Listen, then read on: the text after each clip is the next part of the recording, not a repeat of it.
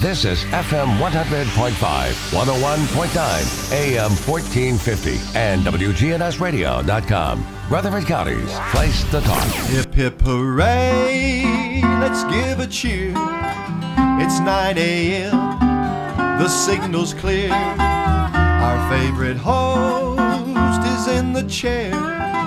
The Truman Show is on the air. It's The Truman Show with Truman Jones. A look at the politics, news, sports, and people that are shaping Rutherford County. The Truman Show is on the air. The Truman Show is on the air. Now from Adams Place on Memorial Boulevard, it's The Truman Show on News Radio WGNS. Here's Truman Jones. Good morning, Rutherford County. It's an absolutely gorgeous day. If you like heat, you're not coming through. I can hear you. You're all right. You know that yesterday was Mel Brooks' birthday. Can you believe it? He's 95 years old. He's unbelievable, and all the crazy movies that he made over the years. I don't think there's ever been a writer that reached out to so many people with so many crazy ideas. I mean, he was unbelievable. He made some movies most people couldn't have made. Yes, he did. And he got away with it, you might say. What's that one that was made out west? And you sit there and listen, and Blazing Saddles. Blazing Saddles. It's just absolutely hilarious. But then you get to thinking, how in the world did he get away with all of this? Only he could have done it. He did a movie. It first came out Springtime for Hitler. Yeah. And then they changed the name of it to The Producers. And High Anxiety was a crazy movie. Yeah. And I think maybe the one that caught my attention more than any other was Young Frankenstein. Yes. And it was, I could sit there all day and just watch the same movie over and over. A lot of subtle jokes in there. That you don't catch them the first time through. No, no. What in the world is going on with gasoline here, Paul DeHoff? It just seems like the cost is going up day by day. Is it because of the decisions that's been made in Washington, or what exactly? Because you've worked with petroleum, with oil, and everything seems to be changing right now. And why in the world would we want to get away from gas automobiles? Well, I started working in the oil and gas industry in 1981, and been pretty well consistent with that since then. Mm-hmm. Worked for major oil companies, and the gasoline market goes up and down, but it's affected by a variety of things. Killing the XL pipeline reduces the amount of available product to refine on the coast. Made no sense whatsoever for me. And we got another pipeline up there now they're trying to kill that's almost finished. But the transport of gas and oil, gasoline and oil and petroleum products, it's either going to be by rail or by pipeline. Mm-hmm. And Warren Buffett invested heavily in rail because he thought that was the way to do it and everything else. And they had that huge rail accident that burned a lot of petroleum cars up. I believe it was in Pennsylvania. Yeah. And pipeline is by far the safest to do, but some of our pipelines are reaching their limit at 50, 60 years, and they need to be replaced. Yeah. And so the new pipelines are much more improved, but they're very effective, and they bring the refinery products in, and we have most of our refineries are concentrated on the Gulf Coast. Mm-hmm. Not all of them, but most of them. And with that, they bring in the product, and then they refine it and produce it, and they'll crack the oil anywhere from the oil and natural gas, and it'll make anything from light salad vegetable oil all the way down to asphalt crude that you use in shingles and tar. Yeah. And it just depends on the quality of the oil coming in, And I've seen wells come in with the oil coming out just looked like 10W30 weight. I mean, just beautiful brown oil. Looked like you didn't even need to refine it. But others have to be more refined. And if you have poison gas oil, if you have hydrogen sulfide in it, then you got to refine that a lot more. But natural gas is a great product in terms of providing heat and fuel and everything else. It's done really well. But gasoline prices go up as transportation costs go up. Of course, part of the transportation costs are the gasoline itself that they're burning to get tankers there. Mm-hmm. And then when you have limited pipeline capability, it was quite a deal. Years ago, when they had a natural gas shortage in the Northeast, in New York and that area, they were screaming for Texas and Mississippi to send natural gas to them up there, which is, now we know, the Colonial Pipeline route now. And people in Texas and the Gulf Coast weren't real sympathetic toward it. They said no, because they just denied them drilling off the coast of New York and New Jersey and some of those areas because it might foul their beaches and this, that, and the other, which it can temporarily, but not on a permanent basis. And it's extremely effective and environmentally very. They take a lot of consideration into what's going on with it. But their attitude was, look, you don't want to drill off your coast. Why should we? You say, well, you drill off yours and mess your stuff up and then ship it to us. And said, no, just freeze up there. And of course we didn't do that. We sent it to them. But that's not unusual for a place like New York or L.A. or some of those that are so populated. They want everything their own way. And then you look at the rest of the country, and why we fall into that trap, I'll never know. It doesn't make any sense. It was either, it's been too long, I can't remember. It was either Santa Monica or along the California coast there. It could have been,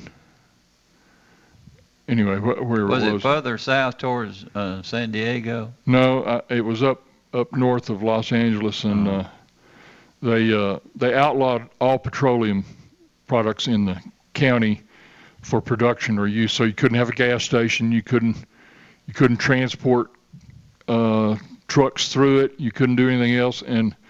But at the same time, they want to keep their cars, and they want to go fill their cars up and bring them back in, and this, that, and the other. And it's like you got to have a balance in there. Yeah. Because without the balance, and there are times when oil companies could go overboard if you don't keep them in line. But we've got plenty to keep them in line. It's one of the things that's interesting, Paul, and you probably know more than anybody down through here. The cost of gas is different in every state. And right here in Middle Tennessee, Rutherford County is one of the cheapest places anywhere in the world to have gas. We've been blessed down here. Why would that be?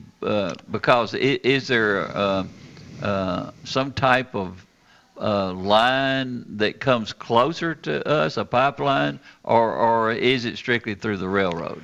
No, they're pipeline deliveries, but you have tanker truck deliveries also, of course, the tanker trucks. But the thing that's interesting is that gasoline, different states have different requirements for the additives and blend of gasoline. For example, in California, they have to have a wintertime blend in certain season when temperatures are lower. Mm-hmm. And then in spring, they have to transfer to a different blend for summertime. Yeah. So each of those blends and additives that they put in or take out, as the case may be, increases the cost of the gasoline in doing it. That's why you find gas a lot more expensive in some states than others. Tennessee, also every state has its state gasoline tax, which has primarily been used for road taxes, road use. And one of the things that electric cars that they were concerned about is if you go electric, then you have no road tax on any of that electricity. Yeah. And they're talking about putting a road tax on electricity use strictly to support the infrastructure and roads. But, the gas tax has provided the support for building roads and bridges and that sort of stuff all across the land. But it does vary from state to state. It's interesting that when I was living in Houston, sometimes the prices in Houston would be higher, right there near where the refineries are, prices would be higher than other places. And you're like, well, why would that be? And the reason is because it's a big urban area and they can charge more, and they do. And they ship the gasoline out to other places and get it to them, and then, whatever the market will bear within reason is what they charge on it. So it's higher in some areas and lower in others. I would say that most people who live in areas where cars are absolutely needed, automobiles, I would say that their mentality is more in staying with the gasoline industry, I would think. And that's something that I don't really want to change. We grew up. My generation grew up driving when we were 16 years, actually even before then. And change doesn't come easy for us. It really doesn't. It does not. And it's interesting that Europeans are always like, well, y'all need more mass transit. And you can't put mass transit to go out to all of the places in America where the rural parties live. Yeah. And they have no, you can take a map of Texas and overlay it on Europe, and it just about covers all of Europe, one state. And so when Europeans talk about a lot of these things, they have no personal concept of the distances and areas that are the massive land areas that are in the United States as compared to Europe. You get in a car in Europe, and you drive, you're going to go through 3, 4, 5 countries. Here, I could leave Midland, Texas, and 500 miles later, I hadn't even gotten out of the state of Texas. So, I think that's a mental condition that we all have. We think everything should be like we've got it in our particular area, and nothing is the same. It just we don't seem to be able to rationalize the needs for other people and compare it with ours. Yeah, between here and Nashville, Interstate 24, there were all sorts of trees and forest areas and everything in the median between here and Nashville. And then the state came through and they started logging all of that wood, taking all that wood down and clearing it out. And that was actually in anticipation of a rail line running from Murfreesboro to Nashville. As it turned out, instead of coming down I-24, it followed I-40 and went to Lebanon, Tennessee. Yeah. And that area, and so they have that rail line that runs over there in and out, and they'll have car park areas and people ride the train in and then come back and ride the train out. But well, you think back to the 1860s, and then you kind of compare a little bit about our needs here. The United States is so large and everything is so different. It's hard to put everybody into one pot trying to take care of all of them, and I can't even imagine how we've been able to stay at this level for so long. Cohesion. It's unbelievable. We do have a caller on the line. Caller, welcome aboard with Paul DeHoff.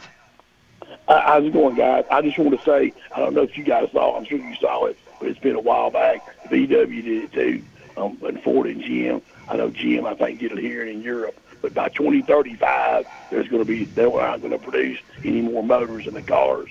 So electric and wind and solar, all these different forms of energy, that's the future of American energy. It's not gas, oil, and coal. That's going to go out the way of the horse and buggy. That's what's going to happen. And they'll figure out, the people's going to figure out about taxing the roads or whatever. They'll figure something out to do it. Because I've got great nieces and great nephews right now, in their lifetime, when they drive, it might not be in my lifetime, but they're going to pull up to the station and they won't get gas. They're going to charge their car up. and go 300 or 400 miles, and they'll charge it up again. And that's the future of American energy. I know you guys don't want to see it or hear it, but that's the future. That's the future of America. Because it's cleaner and a lot cleaner than gas, oil, and coal. So I just want to leave that with you and see what you guys think about that. Have a good day. Thank you. Well, there's so many. It's hard to say what the future of transportation is going to be, because we've seen it change so many times, and there's so many factors. If you do away with the trucking industry, going down the interstate, the trucking industry almost pays for our roadway with the taxes that they have to contribute, and so many other things. And I'm not too sure that what he's saying may be accurate. We are improving our electrical systems that we have and the batteries that we have and that sort of thing, but at this point, you cannot produce that electrical material without hydrocarbons, without using furnaces to make the metal and process the ore and supply the parts and everything else for it. That all takes oil and gas support and coal. Mm-hmm. And so what he's talking about, there may be a wider use of cars, and certainly they will improve them between now and then. But you don't pull into a gas station and plug your electric car up and 10 minutes later after you fill the gas tank take off. Yeah. It's got to charge a certain amount of time. Yeah. So you're gonna have to spend some time there and take a break and whatever else, because anytime you get over that mileage limit, which for some cars is 200 miles, and if you're going more than 200 miles, you're going to have to spend a substantial amount of time putting a charge on the car each time, if you can find a place to do it, and those will increase as time goes on. But the wind energy, for example, unless it's changed recently, and I don't think it has, there is nothing that can be done to recycle those big blades that they have. Mm-hmm. They have to produce those blades, a lot of them produced in overseas. They bring them in, they use them, and when they're finished, there's no market for, you can't reclaim them reasonably, you can't redo them, so they just take them down and take them out and bury them somewhere. That's all you can do with them. And so the recycle part of that clean energy thing, the environmental impact statement, has been significant as time goes on. Mm-hmm. And particularly early on when they had the windmills, the wind turbines, there were a lot of, I know where we lived in California, they put them right on the ridge line, and they weren't thinking about migratory birds when they did that. And migratory birds would come ripping over the ridge line and fly into those blades and just be a bloody mess up there. Yeah. Animals, coyotes, that sort of thing, they didn't have to go find a place to eat. They just went up under the wind turbines and ate what was there. And they tried painting them different colors, and they tried doing other stuff. And they have slowed them up now reasonably, but I mean the tip of those blades spinning around, those big blades you see, some of those tips are doing over 100 miles an hour. Mm-hmm. And if something gets hit by that blade, it's done. So it does have an impact on the environment, and you've got a problem with what are we going to do when the blades are worn out after a number of years, and you can't just chop them up and put them in a landfill somewhere. And then, do you think the gas industry is looking at maybe in the United States itself, at the car industry, would it be kind of sectioned off in the future, where gasoline would be the main product for the cars that were being built for certain parts of the United States because of all the travel that would be there, and the cost of having all of those electric supports built across the country? I know it's always, what am I going to be making now? But they've got to be looking at 25 and 30 years, and I just wonder how it's going to affect the country as a whole. And they're being forced to do some things with an artificial mandate This, years ago, a lot of cars you could sit on a car hood or a car trunk, and there was no problem with 2 or 3 of you, laying out there to drive in. No big deal. Yeah. You do that now, you're going to dent the hood because it's very thin metal, and they've done that to reduce the weight to meet that mileage requirement that's out there. Does that affect the safety of the car? Well, obviously it's not as it's more susceptible to crashes. Yeah. And what's going on, but they have offset that with built-in crash points. It's much easier to total a car now than it used to be. Yeah.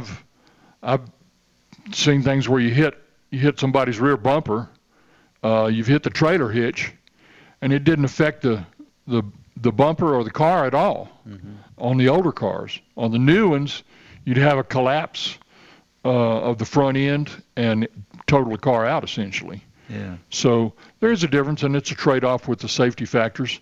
But the heavier cars, of course, use more gas. They don't get the gas mileage that some of the newer ones get. But having that lighter car does make a difference in some of the safety things. Yeah. I've noticed that the car that I've got now, it's listed as but almost 30 miles per gallon that I get for gas, and I'll take that any day. All right, we're going to take a quick break. We'll be right back with Paul DeHaas.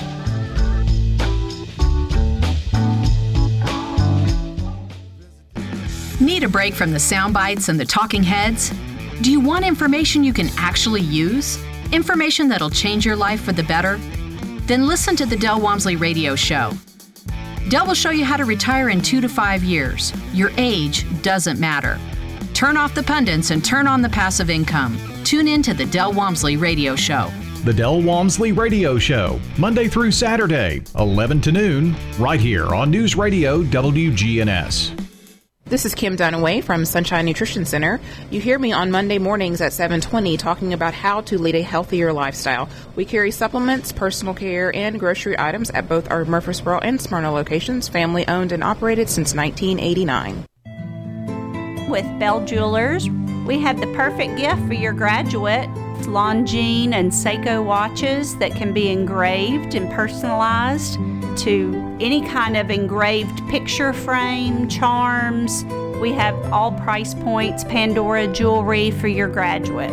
We have the perfect gift for your graduate. That's Bell Jewelers, 821 Northwest Broad Street in Murfreesboro, across the street from Toots Restaurant.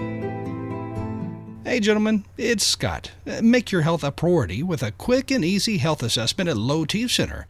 You know, they exclusively specialize in men's wellness, and they follow strict medical guidelines for your health and safety. And they are one of the leading men's medical providers in the entire country.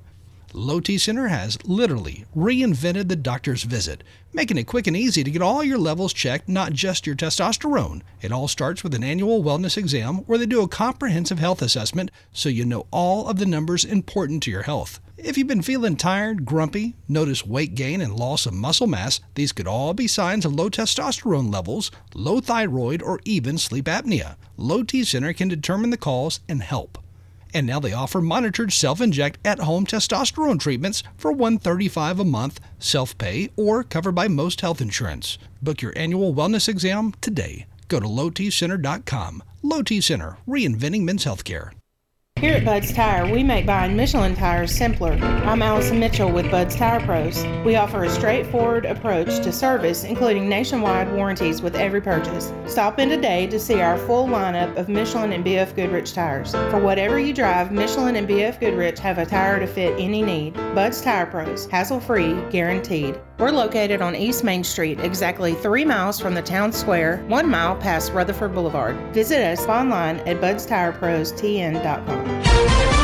Now an update from the WGNSradio.com News Center. I'm Ron Jordan. Police in Murfreesboro are asking you to be on the lookout for a suspect who detectives say stole money from a cash deposit bag. A suspect was captured on surveillance cameras allegedly distracting a clerk at the Dollar General on South Church Street and reportedly stealing $200 from the bank deposit bag. The clerk did not realize what had taken place because the subject did not take the entire bank bag, only money from the bag. Suspect reportedly left the building in a white-colored car. You'll find his picture along with instructions on who to call if you see him posted on our website, WGNSradio.com. Chris Harris is named new full-time athletic director for Rutherford County Schools. He's been an educator for more than 30 years and most recently taught U.S. history at Siegel. He served as assistant basketball coach at Gallatin, Smyrna, and Riverdale before serving as head coach at Holloway for a year before being named the head coach at Siegel High School. Harris succeeds Tim Tackett, who served as part-time athletic director for the district since 2013. Several new laws protecting children are set to take effect July 1st in Tennessee.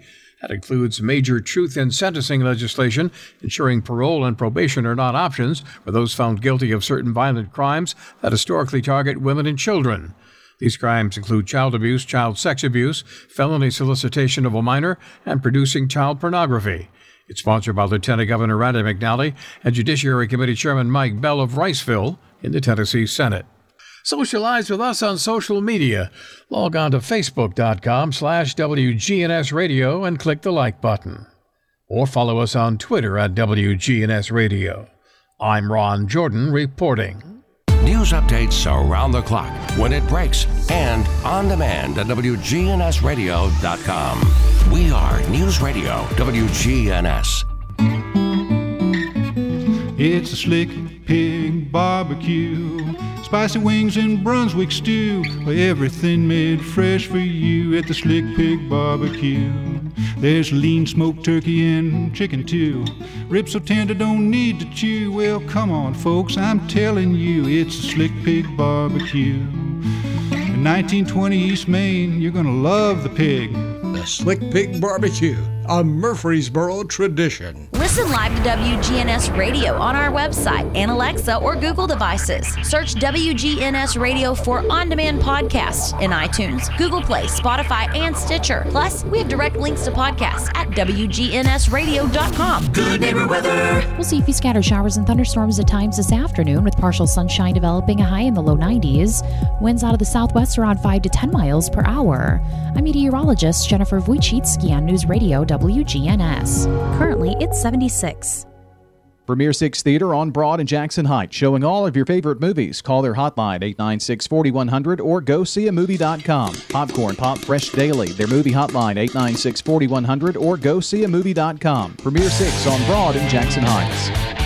From NHC's Adams Place, home of premier senior living on Memorial Boulevard, it's The Truman Show on News Radio WGNS, FM 100.5 and 101.9, AM 1450, and streaming at WGNSradio.com. And welcome back with Paul DeHoff. And, you know, I was just thinking what we were talking about, you know, the future of gasoline and electronics and things like that, electricity. But you're a long way. You grew up a long way from all of those things. You were your dad was one of the more famous preachers that was ever here in our community, pretty much across the country. He was involved in so many different things. And then you have the DeHoff bookstore there that includes so many different things. Of all the things that you, as a family member of the DeHoff family, what were some of the things that interested you more than anything else? Because I know that growing up with someone who was as dedicated as your dad was to the Church of Christ mainly, you had to have a lot of pressure on you during that time. Everybody always said being a preacher's son is one of the toughest things to deal with. You do tend to have a little more scrutiny. Yeah. And a little more, everybody's like, oh, I thought you were a preacher's son, you know, and that's, people look at you through a magnifying glass. Well, they do. And the result of that is a lot of preachers' children are they sort of have that duplicity back behind them which they try to keep under a low profile, Yeah. as well as towing the line where they need to tow the line. But one of the interesting things that he did, he first went to the Middle East in 1950 and was over there for 60 days. And he said as far as he knew, he had been to every place mentioned in the New Testament, from Dan in the north to Beersheba in the south, in Wow. Israel, in that area. And then I helped guide trips to the Middle East in the 70s and early 80s. And we would go, we had two different types of tours. One was what I'd call a shotgun tour, where you'd go a lot of places, not be there long, but you'd get a sample of it, taste it, and we would do all the 7 churches of Asia, go out of Istanbul and then later out of Izmir, go over to the Isle of Patmos where John wrote Revelation, then drop down to Damascus, Syria, and go see the street called Straight, those things, and then drive from there through the desert over to Amman, Jordan. Drop down from there down to the ancient city of Petra that's carved in the rocks, that was in some of the Harrison Ford movies where he's going through the canyon, sees the thing. It's a fascinating area, and a lot of history in that. And the Nabateans built that city. They would come out and raid the caravans and then bring everybody back in. And so it has Greek, Egyptian, and Roman architecture in what it's done all together. And then we would go down to Egypt and then go back through Athens. You go down to Valley of the Kings and Luxor and go up in the pyramids and that sort of thing. And then we would come back through Athens and see the Acropolis there. And we were up on Mars Hill, which is there are traditional places and there are historic places. Yeah. Traditional places say, well, we think this is where things happen. Historical places are, it did happen here. You know, Jacob's Well, that's a historical place. Some of the others, they're not sure about. Well, we were in Athens coming back, and we were on Mars Hill, and one of the guys with us said, nope, this is not Mars Hill. This is not where Paul gave his speech. Yeah. And we're like, well, yeah, this is a historic place. He said, no, because if it was real, it would have a Catholic church on top of it. And we all cracked up laughing. It was like, well, that has happened in a lot of places, but and then we'd come back through Rome. And so they were good trips. They were very interesting trips. And people say, well, what'd you like best? And each area has its strengths and weaknesses. You know, there are things that are fascinating. And one of the, we were flying from Cairo down to Luxor, and they were using 727s with the tail ladder that drops down in the back. They give everybody a boarding pass. They have 5 flights. They leave 30 minutes apart. The boarding pass is not assigned to a particular flight. It's just whatever plane you happen to get on first, you're in. And so they had this rope, they dropped the rope, and it was like a cattle stampede running for that ladder. And everybody gets in, and when they get full, then they shut it down. Everybody goes back and line up for the next one 30 minutes later. It was quite a boarding process. And we're flying through there, and the pilot says, anybody wants to come up to the cockpit? You know, and I thought, well, I'm going to do this, you know. And you had the Libyan desert on the right and the Arabian desert on the left. It was just incredibly impressive seeing all that desert area out there as you're flying over it. What is the thing that causes so many different groups of people to be? Is religion the number one problem that pits one group against the other? Or it just doesn't seem, that's too simple, it seems like to me. Well, it's not the religion as such, just the application of the religion. Yeah. You can overdo the principles. You know, there are some people who get so strict on things that they just, you know, there's no flexibility involved in it. And then there are religions which are dedicated to the destruction of other people. You know, there are portions of religions that say your job is to kill anyone who doesn't believe this, and that's a tough group. And is that primarily the Muslim? There are Muslim sects that do that. Yeah. Yes, and they have, you know, anyone who's not a Muslim is an infidel, and their job is to kill infidels. And even if someone is adopted out of... When was that one first adopted, the Muslim religion? I'm going to say the 600s. Muhammad lived around 600 AD. And that's another thing that's kind of interesting. They're going through a lot of the archaeological and scientific communities trying to go through a change. Well, they've done it in a lot of areas. Mm-hmm. Instead of using BC, before Christ, and AD, they're using BCE, and it used to be before the Christian era, but then they didn't want to acknowledge Christians, so they now call it before the Common Era. So they'll say 500 BC, they'll say 500 BCE. And then for AD, they use the term CE, meaning Common Era. And there's no reason in the world for doing that other than to get away from any reference to Christ. The Christ as the calendar marker in AC and BC. Yeah. Well, it just... I know that I would say most people that become Christians, they read the Bible all the way from, especially the New Testament, but there are also things that call attention to Christ before the New Testament. But if you're reading something like the Quran, and it's not a hidden part in there that if someone does not go along with your particular belief, then they are infidels, and there are times when it tells you to do things to the other people, the Christians and the Jews and things like that. So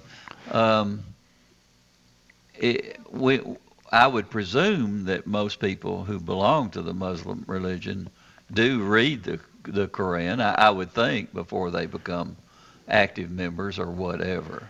Well, they grow up with it. And under the Muslim religion, and I'm no expert on it, but I'm familiar with some of it,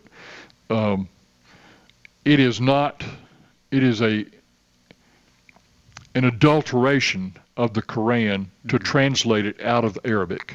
Yeah.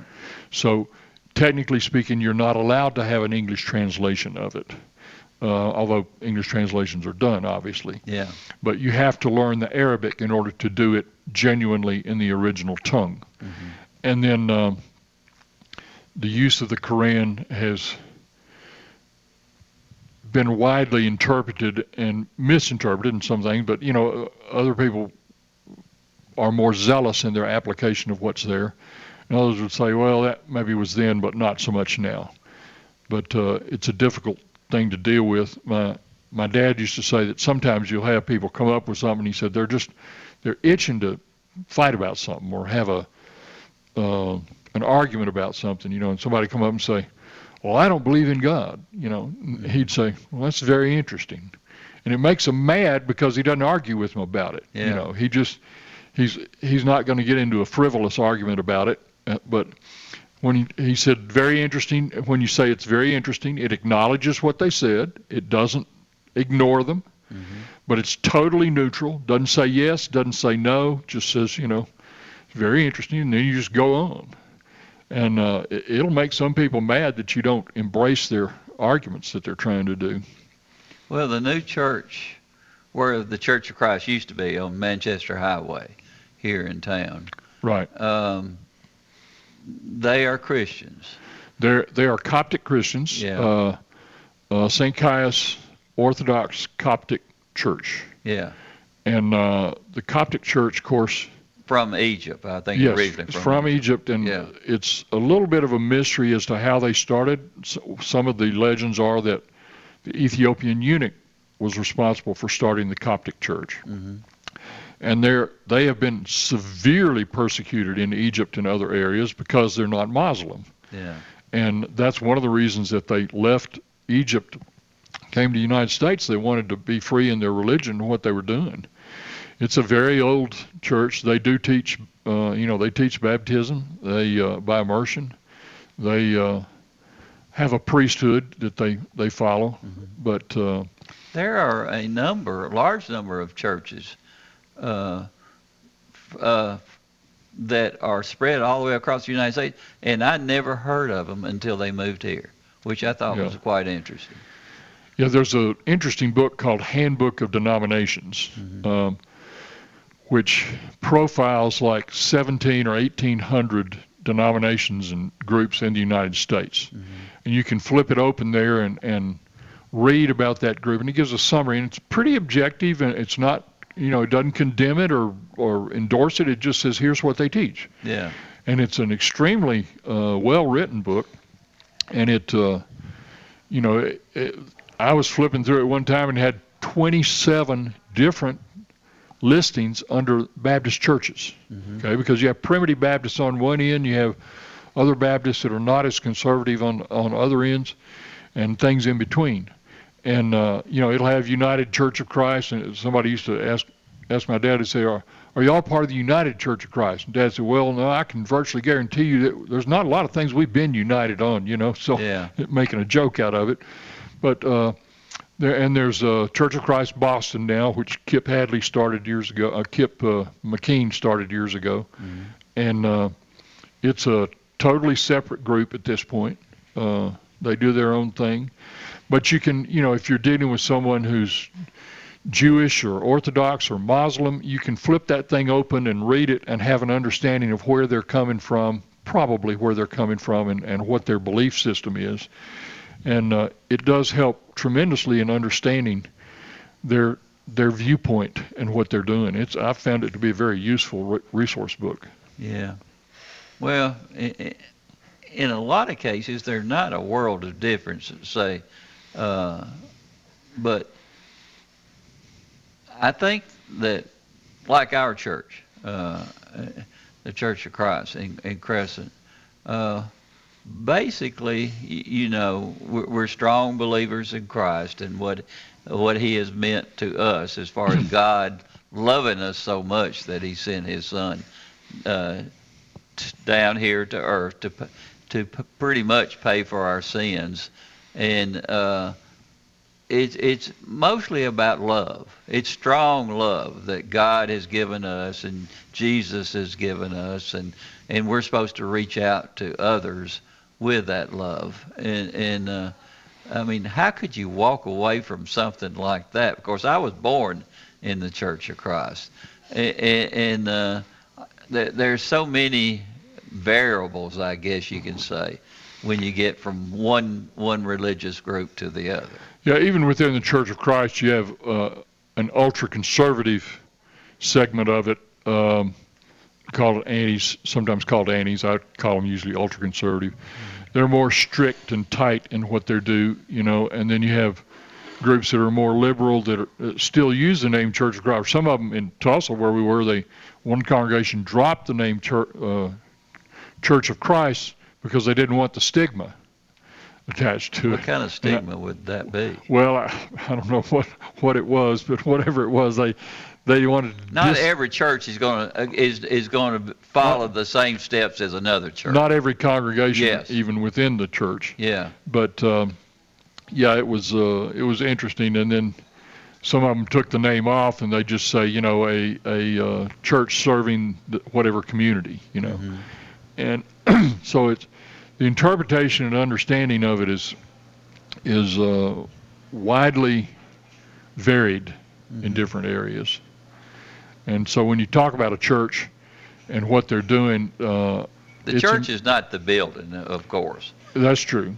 It's the people. There used to be a Charlie Brown cartoon. Yeah. He's standing on the pitcher's mound, and he's all his clothes has been blasted off. And somebody hit a home run. Got his shorts on, something or other, and underneath it says, "There is no heavier burden than a great potential." Yeah. But in the course of churches, it's just a matter of being flexible to understand, and we don't have to have an acid tongue on everything that comes out. No. It's not our job to correct everybody on everything. It's our job. Actually, we're not supposed to be judging other people. Well, there are you judge righteous judgment. Yeah. And so, like if somebody's killed somebody say, well, you're a murderer. Well, you've judged me. No, I haven't judged you. The Word has already judged you. The Word says you commit murder, you're a murderer. Yeah. I don't do that. That's what the Word says. And so that interpretation sometimes is varied. But it's interesting that, people try to get along and try to be flexible enough to get along. And you have some people that walk around with their stingers out and understand that another Charlie Brown cartoon said, I love humanity, it's people I can't stand. And so sometimes I would phrase that, and I would say, I love the church, it's the members I can't stand. But that's not entirely correct, of course. That's a joke. But you'll have members that are just like, that's not it, So how many of us walk around on this earth that have never sinned? Yeah. I believe that's zero. Yeah. Of all the billions of people that live on this earth, we've all sinned.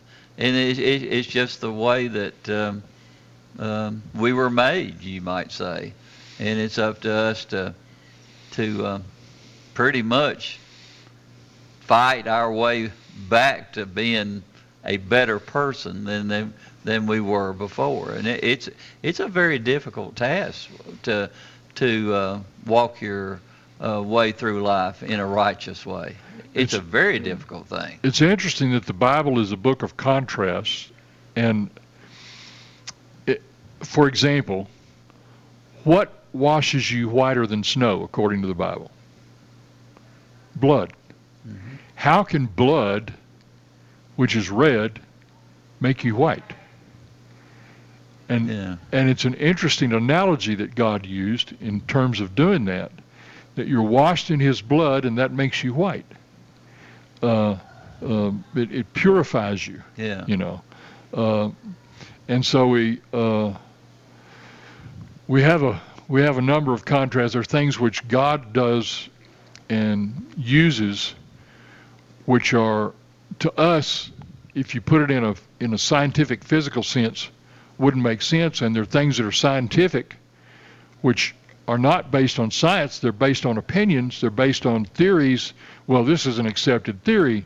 Yeah. But there's really no conflict between no material conflict between the New Testament and the Old Testament and science. Yeah. There's a difference in approaches there, and people want to say, well, we all came from some little germ that landed on Earth, and everybody came from that germ.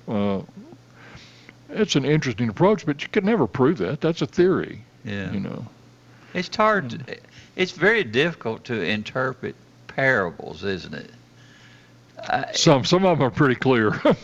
Yeah, but it's not always easy. It's the intent of where it's going, I guess. Yes. And it's an amazing thing to be a preacher. Is at the level that your dad was and a lot of people around here, that had to be a difficult process of learning every day.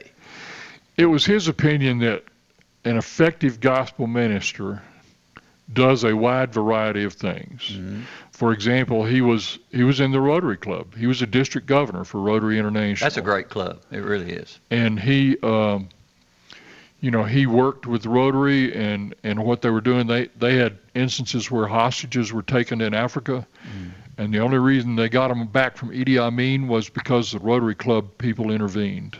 Wow. And got them out. And he was elected to district governor in Sydney, Australia, when they had the international convention there, and then served that year. And he wrote a book on it called The District Governor in Action.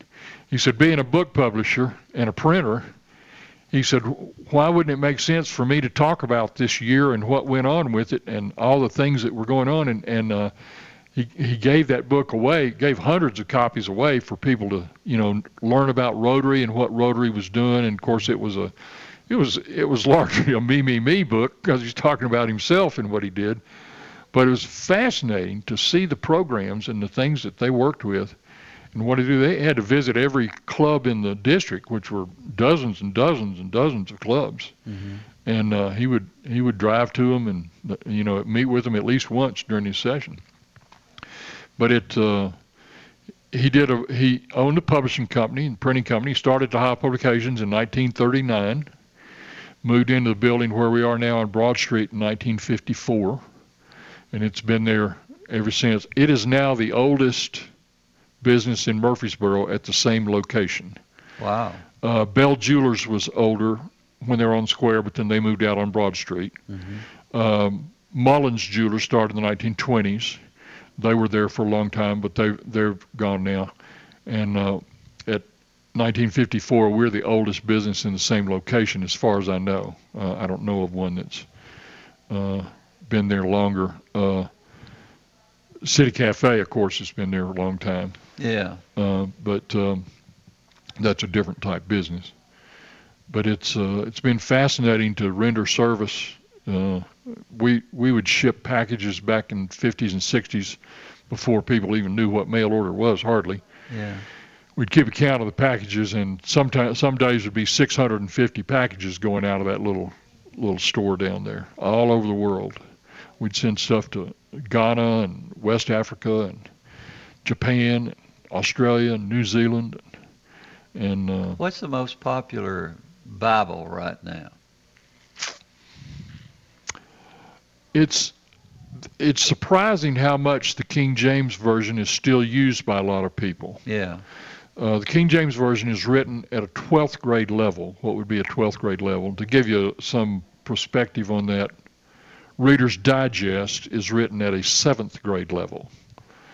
So Eudora Welty, the novelist from Mississippi who was very famous, she said that one of the tragedies for American speech and literature was the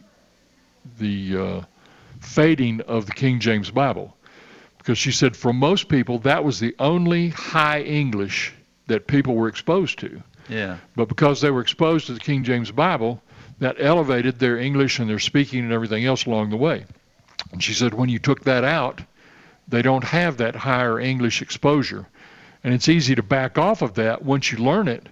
But if you've never learned it, then you don't even know that it exists hardly. Mm-hmm. But New International Version, of course, was huge, but there are a number of others now in between they're very effective.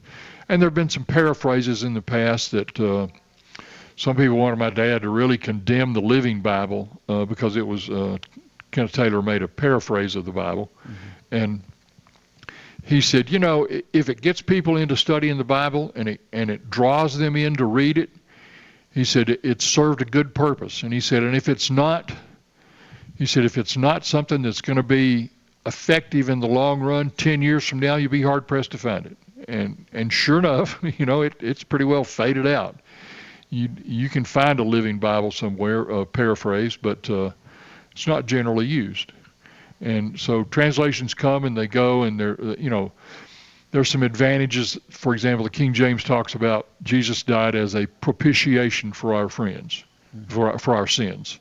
And most of us have to pull out a dictionary to find out what propitiation means. When you read the New International, it says Jesus died as an atoning sacrifice for our sins. Mm-hmm. And most people would understand atoning sacrifice more so than they would understand propitiation. I would say so. It's not quite, atoning sacrifice is not quite as full and deep as the word propitiation is, but it's a better understanding for most people. And that's the advantage of having different translations. You might look at one, and then you flip over another translation and read it, and you see what the different approach to the translation is, and it can be very helpful to have parallel translations or even different translations in your house that you use from time to time. Well, I think that each type of Bible would probably fit the individual that will be reading it, and I see really as long as it follows the same path, what you're reading, I see nothing really wrong about that. And there are different Bibles that people use at different stages of their life. There's some Bibles geared toward teenagers, a lot of pictures in them, a lot of simplistic language in it, and very useful for what it serves. Yeah. And then you go on from there, and people study more. And then commentaries on the Bible, Barclay's commentary and some of the others, old commentaries that people use. And my dad wrote a commentary on the whole Bible in 6 volumes using the King James translation. And so I presume that he preferred that for himself. Well, he used it. He would read the heavy-duty German and Greek commentaries that were out there, but he said, I need something that some poor guy out in the middle of nowhere who doesn't really have that high an education, he can pick it up and read it and say, I understand that. I can take this and teach a class with it. Yeah. Same thing with the Hoff's Bible Handbook. It has a summary of every book of the Bible in it, anywhere from 2 pages to 5 pages. And it gives the history, the author, the background, summary of the book, a little outline of what the book does. And in just a couple of pages, you can get an overview of that book. I've had people call me, 6:45. So-and-so was supposed to teach a class at 7, and they're not going to be there tonight. Can you take that class? Sure, I'll take it. Mm-hmm. I pull out that Hoff's Bible Handbook, and I say, tonight we're going to do an overview of Luke. And I just take that book and teach right out of it. And it's very convenient and very useful and very understandable. Not as sophisticated as some people. He would say, my dad would have said, its greatest strength is its greatest weakness, and that is it's brief. And gets right to the point. I can certainly go along with that one. So, I can remember back when Miss Mary Hall would sit on the very front pew of Science Hill Church of Christ, and she just seemed to just take over the whole scene inside the church, and I always thought it was she could sing a song. She could sing a song, and when she felt like the service is going too long, she would raise her hand and look at her watch, and the preacher knew it was time to quit. Yeah. So my dad used to get, when he did all his speeches for Rotary, and he was a university president out in Idaho, and he was familiar with all of those things out there. And it was interesting, when we were in Idaho, the Senator Dworshak, the U.S. Senator, died in office. Mm-hmm. Governor Smiley came to Albion and asked Dad to accept appointment to the U.S. Senate to fulfill his term. And somebody said, well, he would have had to run. I said, no, this is silver platter stuff. I mean, you're in. Mm-hmm. And he had just started working with the college out there, and he felt if he left, it would collapse, which it would have. Mm-hmm. And so he turned it down, but he was really reluctant to turn it down. Yeah. He would have thoroughly enjoyed being a U.S. Senator, and that was the golden opportunity to do it. And he turned it down because he was working with the college and the Magic Valley Christian College, and trying to get a Dallas Harris and Ivan Harris from Boise, Idaho were big factors in starting that. And they were trying to get a Christian college in the Northwest started up and going. So it was not without expense sometimes that he stayed dedicated to his profession and what he was doing. Yeah. Yeah, I mean, it really wouldn't mix too much at the U.S. Senate, I wouldn't think. Thank you, Paul. I enjoyed it. Well, It's a good show, big boy. It's been interesting. Yeah, it has been interesting. All right, guys, we'll see you in the morning at 9.